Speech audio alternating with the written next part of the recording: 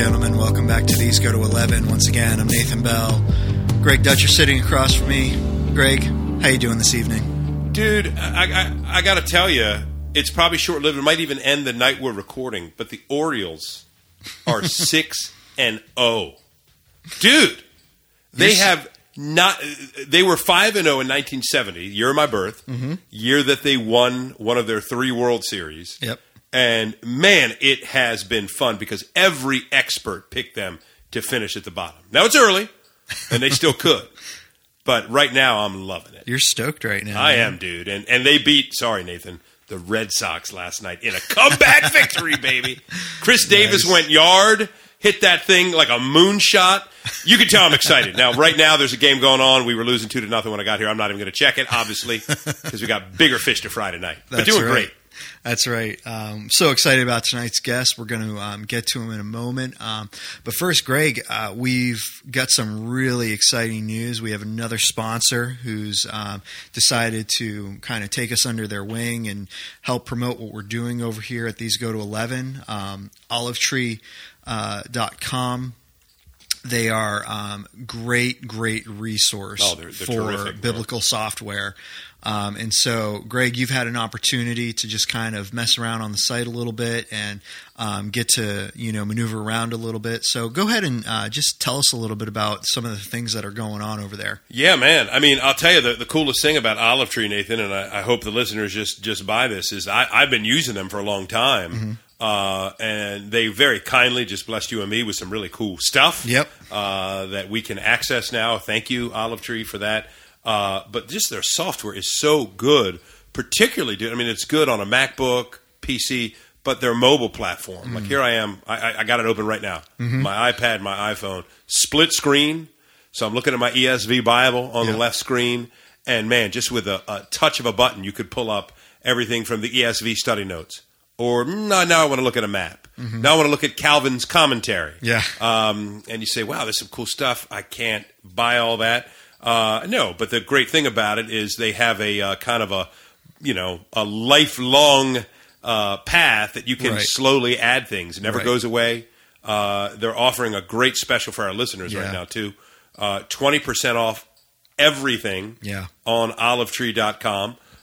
If you use our special promo code, which is what, Nathan? Do you have that? Yep. Go to 11, the number 11. So GOTO11. Yep, exactly. So, yeah, really excited about them. And, of course, not forgetting about Mission Aware, who signed on with us as well. So, I think we're going to be back to them next week, too. We're really, really pumped about these guys. And, Olive Tree, again, I rarely like to say that, but I'll tell you, the neat thing is it's not like a sponsor that we have to pretend like we're into. Right. Hey, early Hungarian handbasket weaving products for 15% off. Who can live with that? I mean, this is something that we use. Right, and have been using them since before they even knew who we were. Us. Yeah. Yep, and it's really, really great. And 20%, pretty nice deal, and you're going to see some great stuff.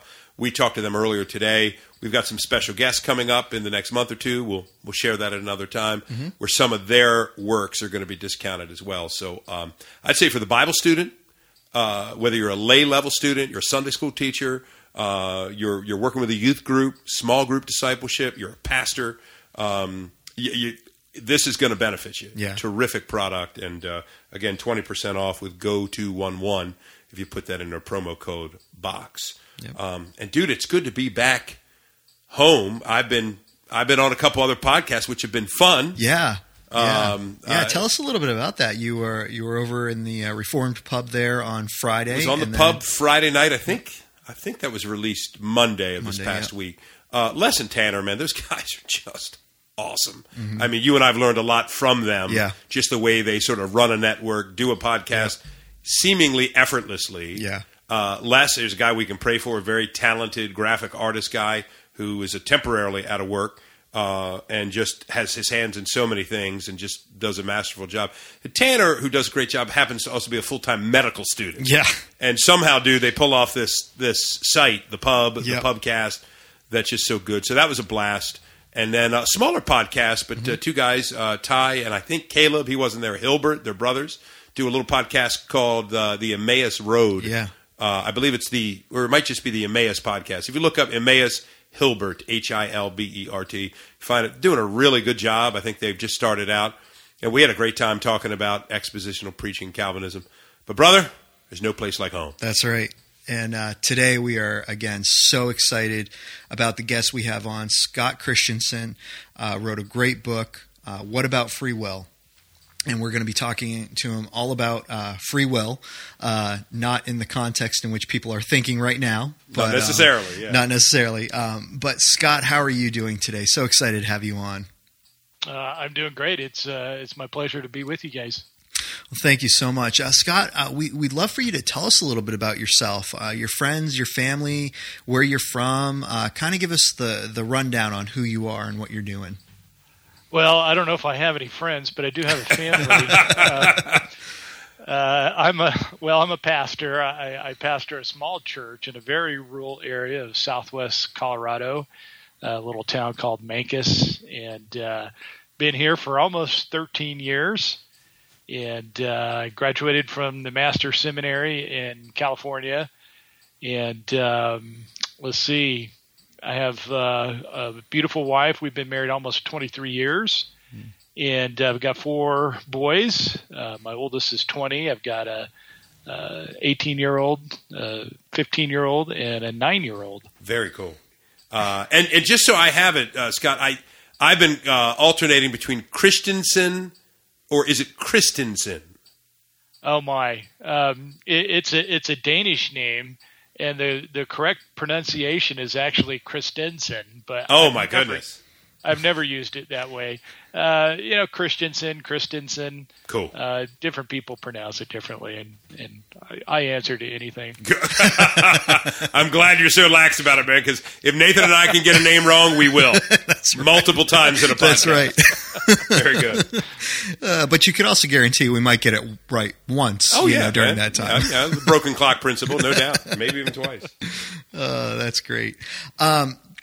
Scott, there are so many books on Reformed theology out there, but you make some pretty great points in your book. How come you think that there are not too many too many books out there on the issue of free will? Well, I wrote this book partly for that reason, because I could not find any modern book anyway that was wholly devoted just to this topic, unless you go to the philosophical literature. Then you've got tons of stuff. But from a biblical perspective, a theological perspective, and particularly from a Calvinist perspective, which is where I come from, there wasn't really anything out there. And most people are familiar with Martin Luther's Bondage of the Will, and of course Jonathan Edwards' Freedom of the Will, and those are books that were written hundreds of years ago, and so my book is in some ways kind of an update or a modern version, if you will, and maybe this is presumptuous, but it's kind of a modern version of Edwards' book, Freedom of the Will.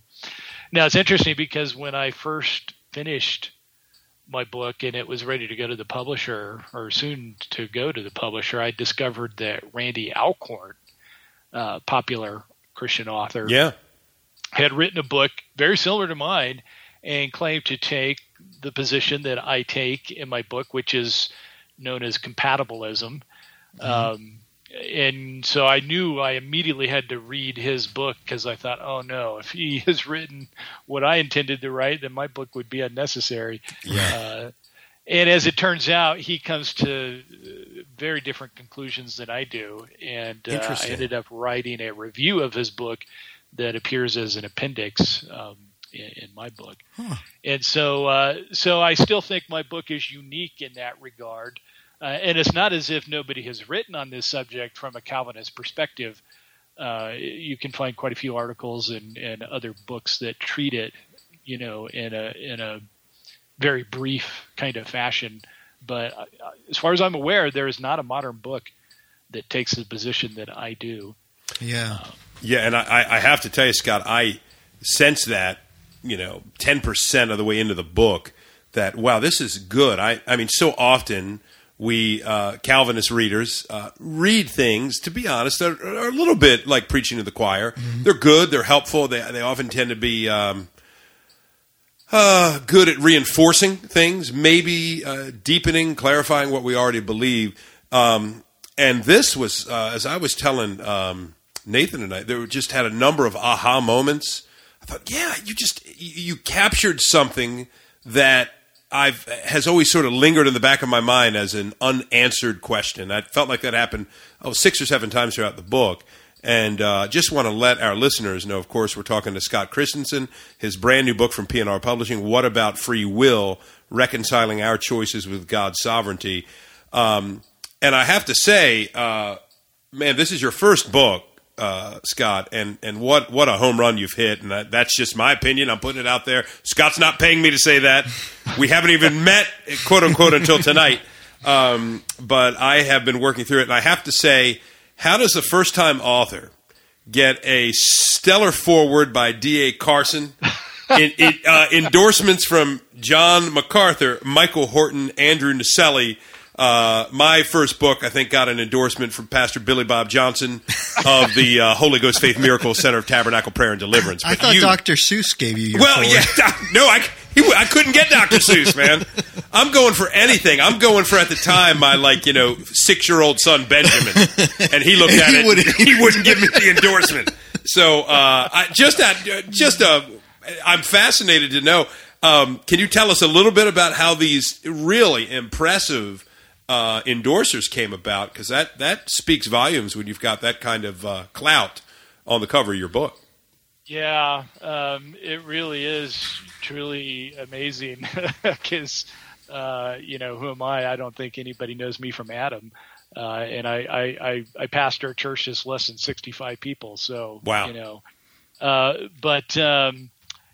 worked really hard on this book, and before I completed my manuscript, and my proposal to send to publishers, I was able to contact some very awesome scholars, guys like James Anderson that teaches at Reformed Theological Seminary. Yeah. Matthew Barrett teaches in California. He's written a number of great books. And James Spiegel, who's I can't remember where he's from, but all these guys were willing to go through my book and look at it and make comments and criticisms, and they really helped me fine tune my argument. And I think as a result of that, when I started wanting to get endorsements and people saw those names. That may not be household names to a lot of believers or even a lot of Calvinists, but they would to these scholars. No doubt. And so I was able to get John Frame's endorsement. And of course, I'm a master's seminary graduate, so I was able to secure John MacArthur's endorsement. Yes. And those were part of, when I put my proposal together to publishers, I had those endorsements already. And then I got others afterwards. And so my editor, who knows D.A. Carson personally, and Carson, of course, was a huge influence on my thinking in this topic, he sent in an email and said, would you be willing to write the foreword for this book? and wow. Believe it or not, Carson wrote back, he says, I'll take a look at it as long as there's nothing I disagree with. Yeah. But he was so gracious to do that because he doesn't do that often. He does not. That really, really stood out to me. And I just want you to know, brother, I'm not bitter at all that I tried to get Carson for all 3 of my books and didn't get past, I think, his second assistant's dog walker's, secretary. But it was really, really something. And I did just want to read for our listeners last paragraph of that, or an excerpt of Dr. Carson's foreword. This is a serious book for serious Christians, whether they initially agree with Scott or not. Best of all, the cast of the book is not to turn readers into theological pundits who can gain points over opponents in theological debate, but to engender deeper faith in the God of sovereign goodness, while avoiding the temptation to abuse God's sovereignty for blaming him for sin. Rightly used, this book will not foreclose on future discussion. Indeed, each chapter ends with useful questions for group study, but will build up many believers in their most holy faith. Just wanted to say how true that was when I read the book, Scott. And thank you for writing this with such a pastoral tone. It's not that it's not polemical. I think there are sections where it very much is so, and rightly so, but deeply personal, deeply pastoral, and we're eager to talk to you about it. Yes. Yeah. Now, Scott, if you could just tell us a little bit, because initially you were not a Calvinist, and so talk to us a little bit about your journey that brought you to the point of understanding Calvinism as truth in theology, and kind of your push and drive to write this book. Well, I became a believer when I was in, I became a believer when I was about 12, 13 years old, but didn't really understand my faith until later on. And I had kind of a crisis in a relationship that really drew me strongly to Christ. And so I began growing as a believer when I was, my early college years. And I met a friend who was a Calvinist. I don't think he called himself that. But he pointed out, passages of Scripture that spoke very clearly about God's sovereignty and predestination, election. And I grew up in a typical Baptist type of environment where, free will and Arminianism was basically the default mode. And I didn't think any otherwise. I never even heard of the notion that God sovereignly chooses for salvation and things like that. And so, like a lot of people, I totally resisted that notion until, several 4 or 5 months later, really wrestling with it. And I was just sitting in my car one day, waiting for a class to college I was going to, and was reading Romans 9. And it just hit me like a ton of bricks. Mm. And the reality that, wow, God really is sovereign and chooses us for salvation. And so I really, at that point, never looked back in terms of my acceptance of God's full sovereignty. And what then I began a quest for is to understand, well, what does that mean for my choices? Am I a robot? Am I just a little marionette on a set of strings that God, just dangles, across time? Do my choices have any meaning whatsoever? Is there any sense in which I am free in my choices? And so I wrestled with the question really for 30 years. And several years ago, I did a series in the book of Ephesians in my church. And of course, chapter 1 deals very clearly with election. Mm-hmm. And over the course of time, I've been collecting different thoughts of mine on, this whole notion of free will and so forth. And, reading different things and kind of collecting it into a file that just began to splinter and turn into other files as it got bigger and bigger. And then I just sort of began to organize my thinking a little more clearly. And then when I preached the sermons in Ephesians, the whole question of free will came up. And so I kind of looked back at my notes and kind of used that to guide me in preaching a few sermons on it. And then probably a couple months later, it occurred to me, this would make an interesting book.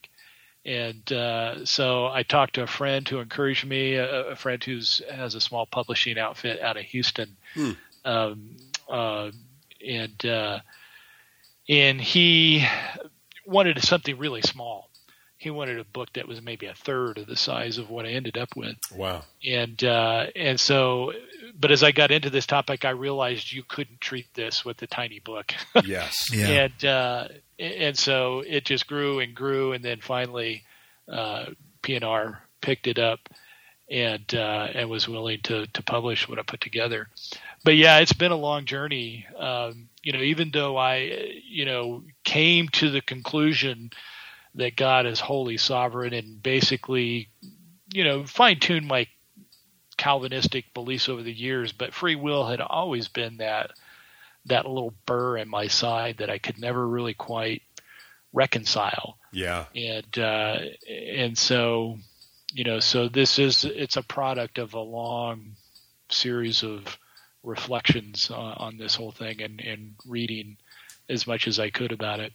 Scott, this brings up for me almost a PTSD-like episode. I remember when I was in seminary, we had a transfer student when I was about halfway through, and here we are one day at our little cafeteria. I'll never forget, I ordered a turkey club sandwich, and we had this conversation about free will, reconciling it. I mean, honestly, your book would have been invaluable to me and all of us at that time, but as you said, there really wasn't one. And the one particular friend kept saying to me, that there's no way we can actually be free.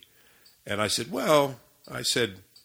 obviously, I mean, we were both committed Calvinists, definitely believed in the sovereignty of God and salvation. And I said, I did choose this turkey club instead of, a ham sandwich or something like that. And I remember it got kind of heated, as, seminary debates often do, where you're solving all the theological problems of the world at lunch. And he looked at me, pointed his finger at my chest, and he goes, "You were not free to choose that turkey sandwich, because before the beginning of time, God foreordained, whether he knew what you were going to do, whether he orchestrated it, there was nothing else you could have ordered but that turkey club." And I remember a friend of mine said, "Yeah, tell me about it. He took the last one." But I remember having this really intense discussion that, if God has actualized the world from beginning to end as he has, then you're not truly free. And I don't need you to interact with that. I think we'll hit you on things throughout this talk tonight where you can talk about that. But it was interesting. Here's a bunch of Calvinists where there was agreement on what we would call the basics, right? Or you might use the tulip acrostic. But the issue of the will, particularly even for the believer, was a much trickier issue to get agreement on and think through how it works. So again, what you've done here is a tremendous service. And hey, I'm going to ask you, man. I'm going to take a side way into this, Scott. Was I free to order that turkey club sandwich? I'm just hitting you right between the eyes, and then we'll see where it goes. Yeah. Yes, you were in one sense, and depending on how you define free will, you weren't in another sense. Yes. And a lot of the debate revolves around how you define your terms, and the typical way that people think about free will is far more akin to what is known as libertarianism. Yes. Which I critique in my book, which is the standard Arminian position, which I believe fails to take into account, number one, what Scripture says about all these matters, but it doesn't make sense from our experience either when you really begin to analyze it. And then the position, of course, that I take is known as compatibilism, which shows that there is a kind of freedom that we have, although that needs clarification as to what that means, and that is, in fact, compatible with God's meticulous sovereignty, that he does, in fact, determine everything that transpires, including all of our choices. Yes. And talk to us, Scott, about compatibilism. The first time I heard that term used, ironically enough, was D.A. Carson. This was back, I want to say, in the early 2000s. A friend of mine had given me some tapes. That really dates it. Gave me some tapes on Carson addressing the issue of open view theism. And I think the EFCA had put this on at Trinity or some such place. And I'd never heard that term before, compatibilism. For the first time or two, I thought he was saying cannibalism, and I said, "Well, that can't be right." I cannot picture D.A. Carson talking about cannibalism in this context. And so compatibilism, which is a brilliant word, it just brings together so many threads. But could you give us, just as best you can, a short definition of what that means, and then maybe contrast that, as you do in your book, with what we might call fatalism, and on the other side, which you just mentioned, libertarianism, which I know you'll qualify, so our Rand Paul fans aren't immediately, unplugging, because it's a totally non-political version of the term. But threw a lot out you there. So just kind of navigate us through that, Scott. Yeah, compatibilism is kind of just as it says.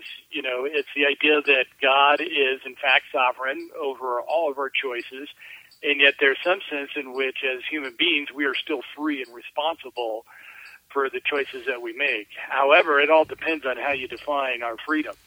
And the way that compatibilism defines freedom is entirely different than the way that a libertarian would define freedom, which is the typical Arminian position.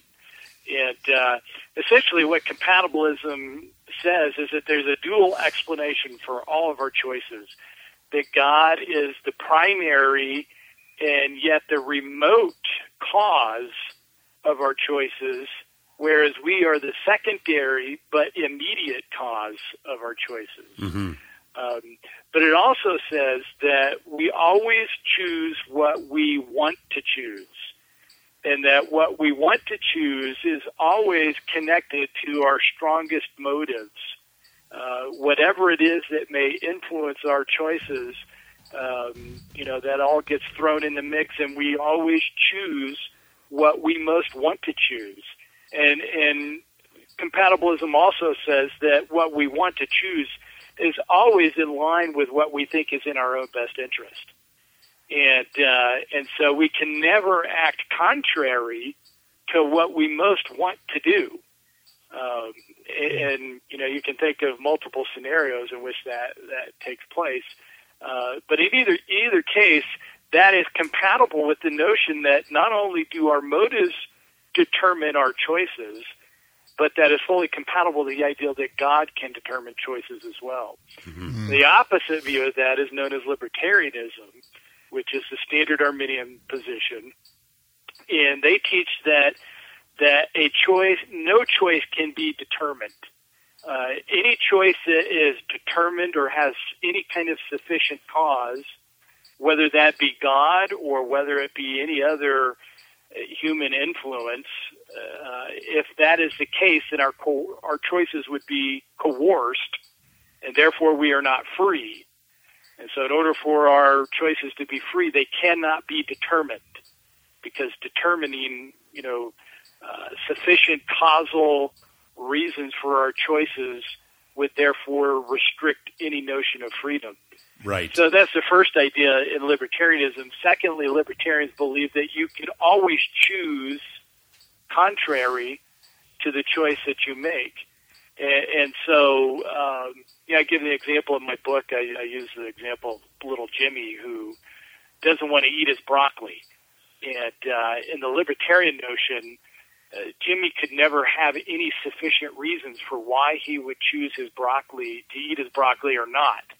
So he could equally eat it or he could equally not eat it, and there's no sufficient reason for why he would do one or the other. Yes. Otherwise, his freedom would then be eviscerated. It would be restricted. Compatibilism says no. Jimmy always will have a reason for whatever choice he makes, and those reasons are sufficient for the choice that he makes. So for example, Jimmy doesn't eat his broccoli because he doesn't like it. He doesn't like the taste of it. He doesn't like the way it feels in his mouth, and so forth. So that becomes, the immediate reasons why Jimmy won't eat his broccoli. Now, if he chooses to eat his broccoli, it would mean that there's a separate set of reasons for why. Maybe his dad's holding the paddle, right, behind or something, and so there's always going to be a reason, and the most compelling reasons will affect the greatest motive, and you always act upon the most powerful motive. And really, this is what Jonathan Edwards, taught in his famous book, Freedom of the Will. Yes. And so that is contrasted with libertarianism. Now, on the other hand, you have what a lot of Arminians would accuse Calvinism of teaching. And unfortunately, there are even some Calvinists who are so muddy in their thinking about what the will is that they tend towards a position that's known as fatalism. Right. And fatalism basically teaches that what will be, and there is nothing you can do to change that. Now, in one sense, that is true because God determines all things. But the point of compatibilism is that God always uses means when it comes to our human choices, so that God never bypasses our will. God never bypasses, the temporal circumstances that influence the choices that we make. So even though He is the primary and ultimate cause of our choices, we also are very involved in making those choices, and so there's a dual explanation for our choices according to compatibilism. And Jonathan Edwards was the first one really in church history to truly articulate that position. Some people would say that Martin Luther and John Calvin, kind of maintained more of a nascent view of what Edwards articulated more fully, a couple hundred years later. And there's probably some truth to that. But Edwards really was the one that first articulated these notions. But he didn't call it compatibilism. Right, yeah. But compatibilism is a modern term that really has come in the philosophical world. And these are terms that are thrown around even among secularists, so it's not something unique to Christian theology. Right. But Christian theologians have borrowed the term compatibilism and libertarianism to describe their positions. And no shock there, Scott, that Edwards would be the guy to advance it, as brilliant as he was. Really, I remember a seminary professor of mine saying, he's just as much of a philosopher, perhaps, as a theologian. When we had John Frame on this podcast several months ago, Nathan, remember, on the history of Western philosophy, and you and I felt increasingly stupid as the interview went on.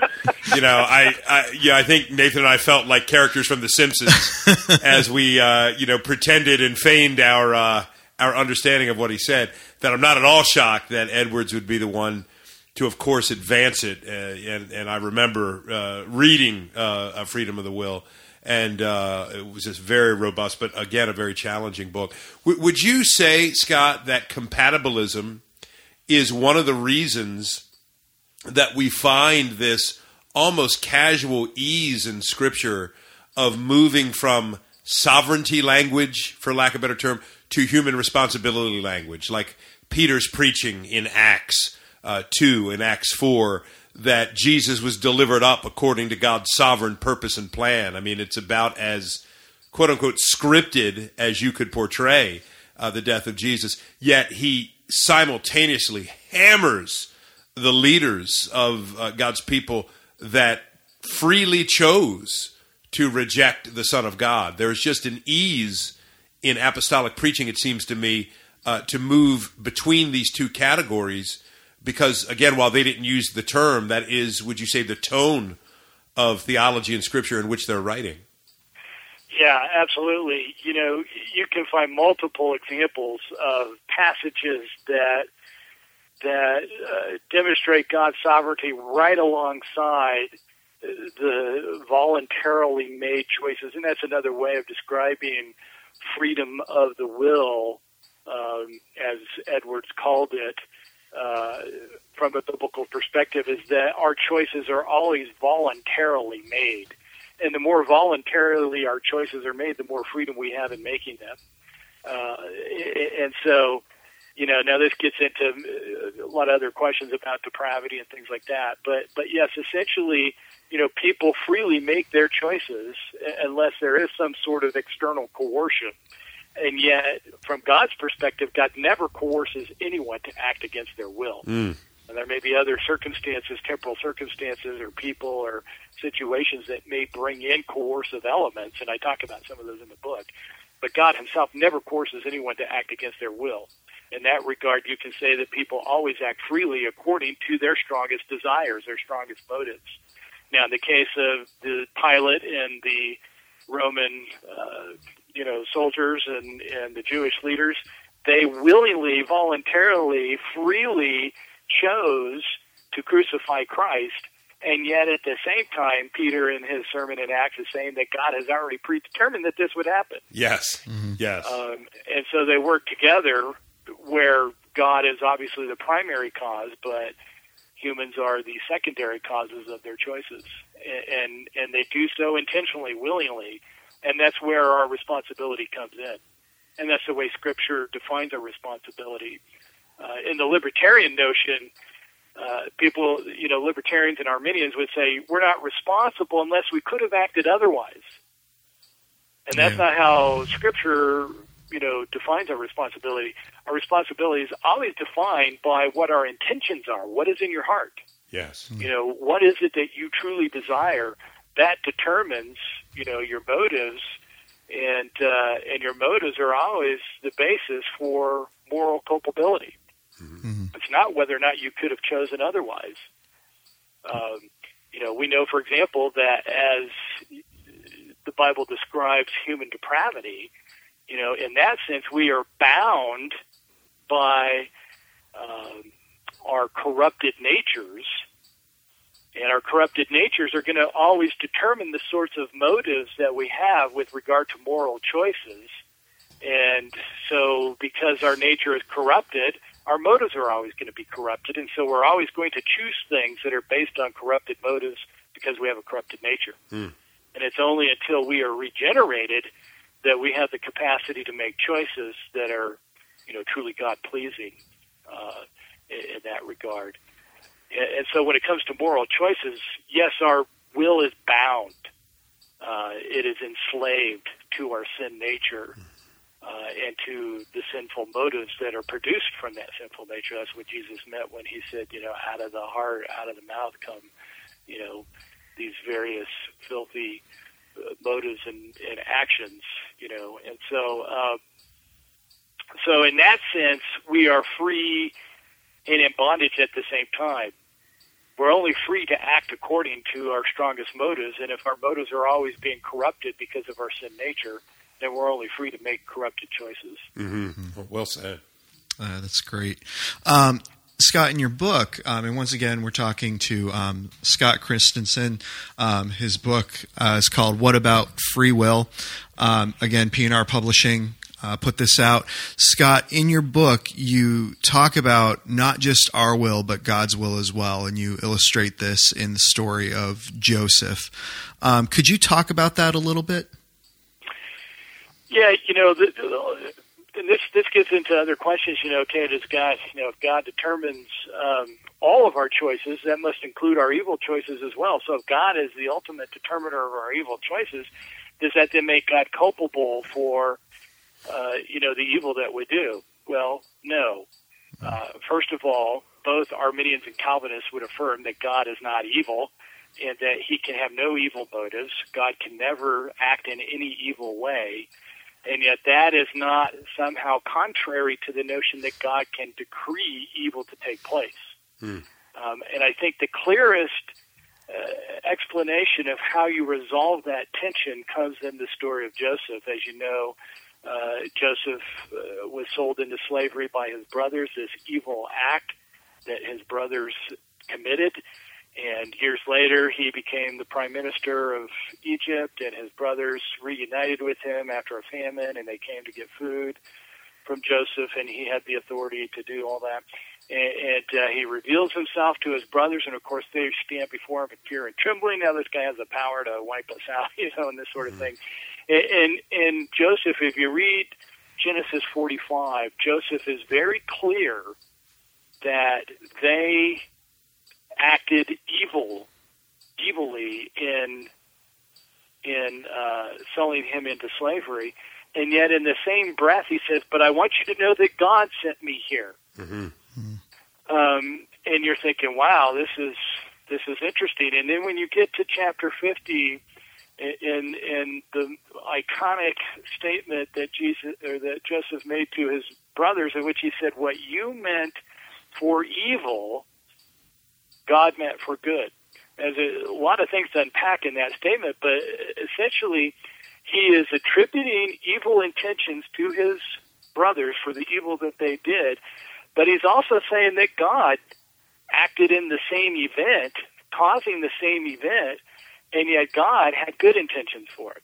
Mm-hmm. So the point is that God can decree the same event and have a good intention for that evil event, whereas the human secondary agents have evil intentions for that same evil, and therefore they are culpable, and God is not culpable because he can never have an evil intention for the evil that he decrees. He always has some good purpose for the evil that he ordains in this world. And sometimes we don't know what that is because God hasn't told us. There could be any, 1,000 different reasons why God may ordain some evil action or some evil choice, and he may not tell us what those are. Yeah. You see the same thing, for example, in Pharaoh. I think it's 19 times in the book of Exodus that we read of Pharaoh's heart being hardened. Mm-hmm. And if I'm correct, I think 10 of those times it says that God hardened his heart, and 9 of those times it says Pharaoh hardened his heart. And they're interspersed. Mm-hmm. So it's not as if God hardened Pharaoh's heart at one moment and then decided to drop back, and then suddenly now Pharaoh hardens his own heart. No, the implication is that this is a simultaneous action. Yes. That as God is hardening Pharaoh's heart, Pharaoh is hardening his own heart, and he does so willingly. Yes. He's not acting against, God has not forced him to act against his will. And yet God is still standing behind those choices. This and he does so for a good reason, to magnify his glory through the Exodus and so forth.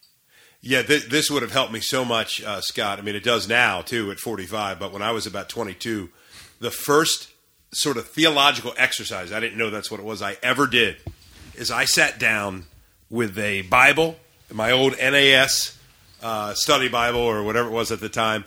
I sat down with that and a legal pad and a pen, and I drew columns. And I must have spent a solid week. I knew I was going to figure out the pattern. There has to be a pattern here. Okay, God hardened, then Pharaoh. I was going to figure it all out, tell all my friends, and basically say, I figured out the whole hardening of Pharaoh's heart. And I think what you just said so casually nailed it in that you're right. There's almost an interchangeableness there. And the banner to me that hangs over that from a theological, philosophical perspective is compatibilism. That Pharaoh is hardening his own heart. Yes, God's hardening the heart, but as Paul makes so clear in Romans 9, we cannot say to him that who can resist his will. Paul doesn't let the robot argument hold any water because the will of the sinner, in this case Pharaoh, is unquestioned.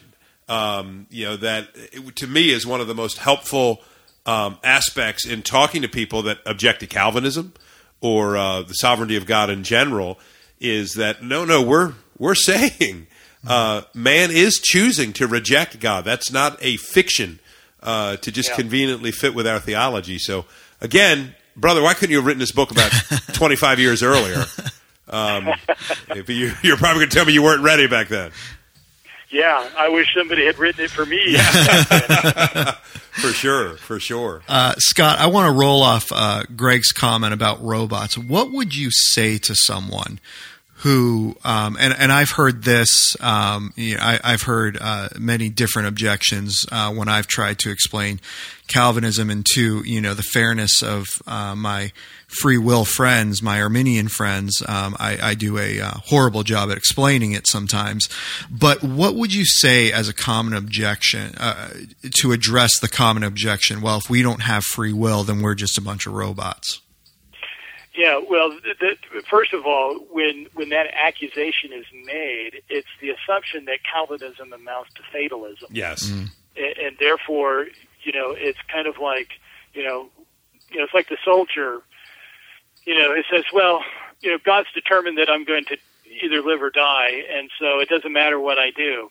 So, I'll just walk on top of my bunker while the enemy is, firing at me, and I'll take off my helmet and my flak jacket. And if God determines that I'm going to die, the bullet will hit me. And if he doesn't, then it won't. And it doesn't really matter what I do. Well, that's a false narrative. That is not what Scripture teaches. Yeah. Scripture teaches that God always accomplishes his purposes through means.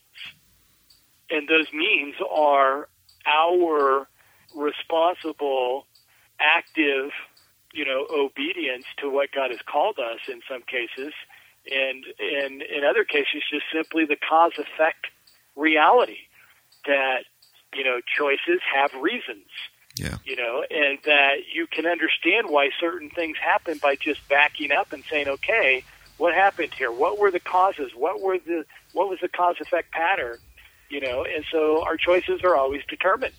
And yet they are still freely made because we voluntarily make the choices that we make. And so Calvinism does not amount to fatalism, and that's basically what the argument is. Well, then you're just saying that we're just robots. No, that's not what we're saying. We're saying that God can determine our choices, and yet in no way is God acting in a coercive way. Yes.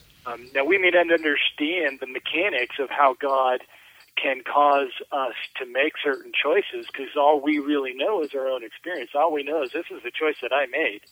And nobody has the sense that when they make their choices, for the most part, that they're acting like robots, unless they're under some other external coercion, like somebody's got a gun to your head. Right. Yeah. But the reality is that even under those circumstances, you still make the choice.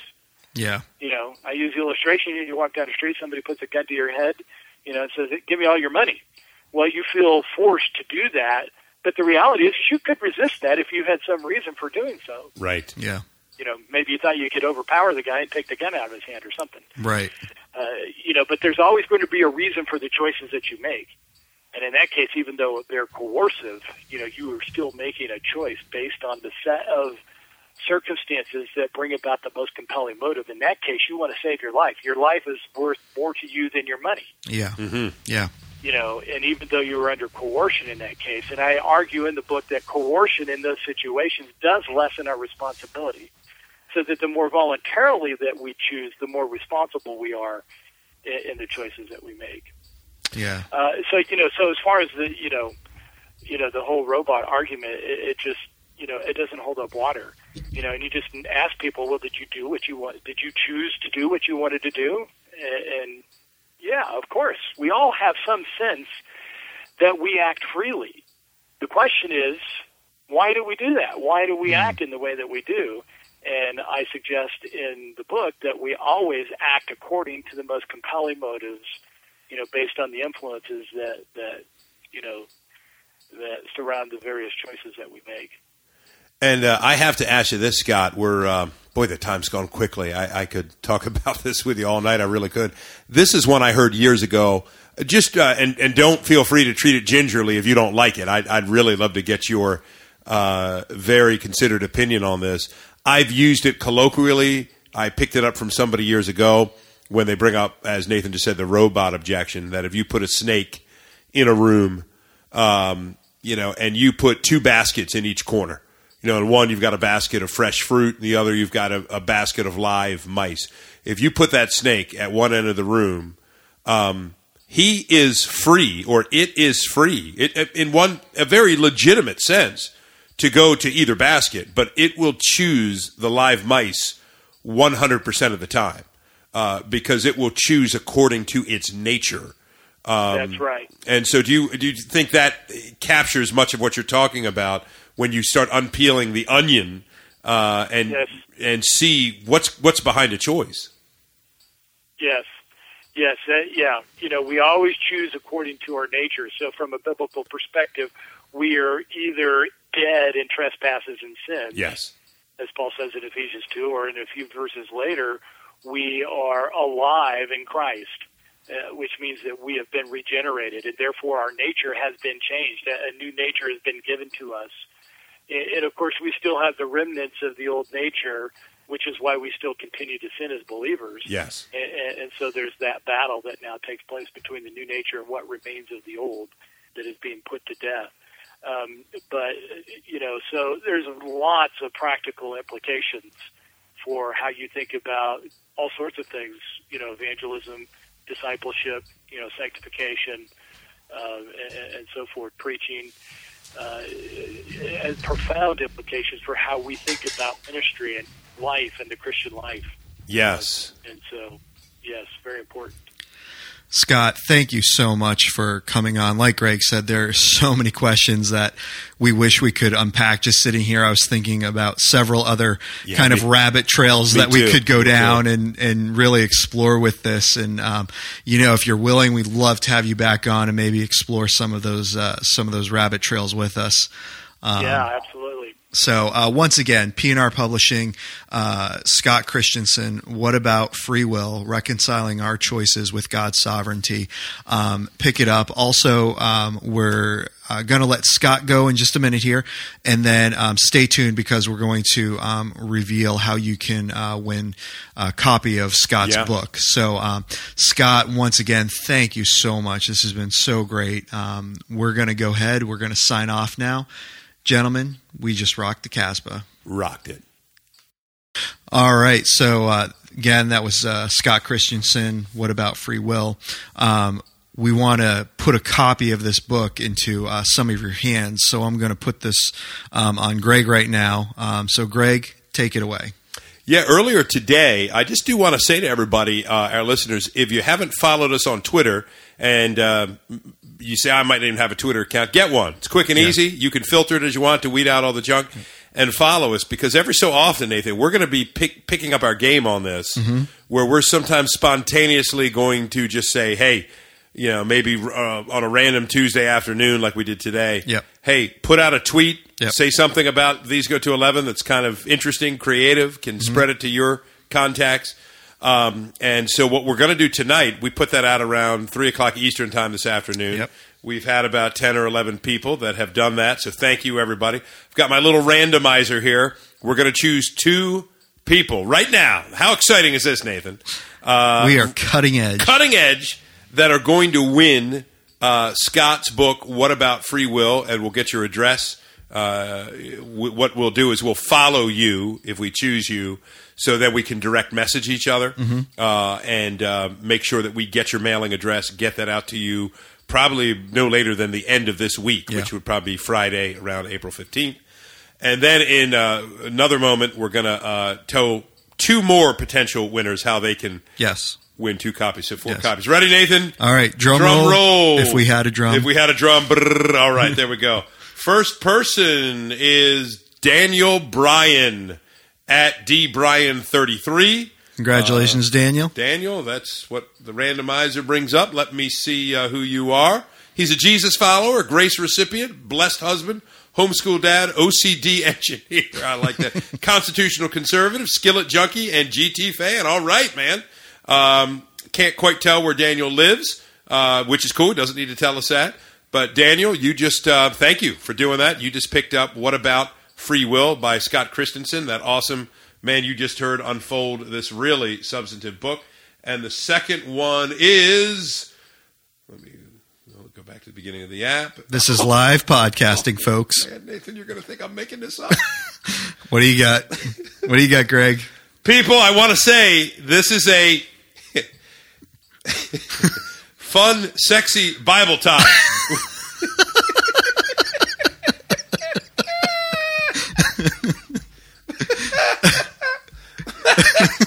I need a minute. We couldn't make this stuff up if we tried. Incredible. I'm sorry. Fun. Woo, got to calm down here. Fun, sexy Bible time. The handle is at FS Bible Time. Makes sense. Look, dude, I got to check this out. Okay, hold on. Fun, sexy Bible time. Oh, it's a podcast. Greatest Christian podcast of all time from at On Green Mountain.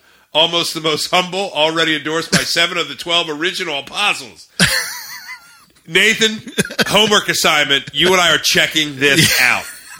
Well, fun, sexy Bible time. Whoever you or he or she is, you have won a copy of What About Free Will by Scott Christensen. Dude, this is incredible. Oh, it's going to take a while to recover. All right. So, if you haven't followed us on Twitter, follow us because, again, you'll hear of these contests that we do. Obviously, we have a Facebook page as well. We'll do it on Facebook sometimes. Twitter's often a little easier, a little instantaneous, but we'll do Facebook too. But tonight we're kind of emphasizing Twitter. Also wanted to say we're going to give to new reviewers. Yeah. So if we have 2 and nobody else, then those 2 will get them. If we have 6, we'll do a randomizer, and 2 of the 6 will get them. If you go to iTunes and write us a review, those reviews, Nathan, as we know, help us so much. Yes. Just expand the audience a little bit, get to some people that would not otherwise hear of our network. These go to 11. So all you got to do is go to iTunes, write a review. I'm going to tell you what, doesn't even have to be positive. We're not going to coerce you. That's As right. we just heard Scott Christensen say, there's legitimate freedom in our will, properly understood. You just put a review up there, and it normally takes about 24 hours to appear. Yep. Then email us at, Nathan, give the address. I always screw it up. At These Go to 11, it's the number 11. I'm sorry, at These Go to 11:15. It's the number 15. Everything else is spelled out. Yes, 11 is spelled out. These go to 11, the number 15. At gmail.com. Yeah, email us that, hey, I'm the dude that, and give us the name that you put your review under, and leave us your address, and that way if you win, we will send out this book to you again within the week. Yeah, please make sure you clarify what your handle is, because, the hot, sexy mama doesn't, that means nothing to us. Or fun, sexy Bible That's time. right. So let us know your name and what your handle is when you put up that iTunes review. Anyway, wow, I'm just picturing, dude. You think that Reverend James King would have a comment on fun, sexy Bible time? Dude, hey, what if it was fun, sexy King James Bible time? That might He'd be all for that one. He'd be happy about it. So, yeah. Well, sorry everybody, that broke us up a little bit, but please, write a review. Again, we ask you that not for self-aggrandizing purposes, right? But for communication, promotional purposes. Yeah. Because we love when we hear, and it happens from time to time, hey, I was on iTunes, I was looking for some podcasts, and you guys popped up. So please write a review. So this is for new reviewers. Or I'll tell you what, dude, I don't know if you can write a second review. I don't know what iTunes rules are. I'll leave that to everybody in their conscience. But again, new reviews, get them out. And next week, Nathan, when we have a wonderful guest, I'm going to already say her. I'll give the first name, Marcy. This girl is going to be amazing. Yeah. I cannot wait to get to that podcast next week. It's going to be very, very interesting. A little hint, a journey out of legalism into grace. So we'll announce it at that podcast. Yep. But in the meantime, congratulations to our 2 winners. Sorry. Woo! Thanks for listening, everybody. These go to 11.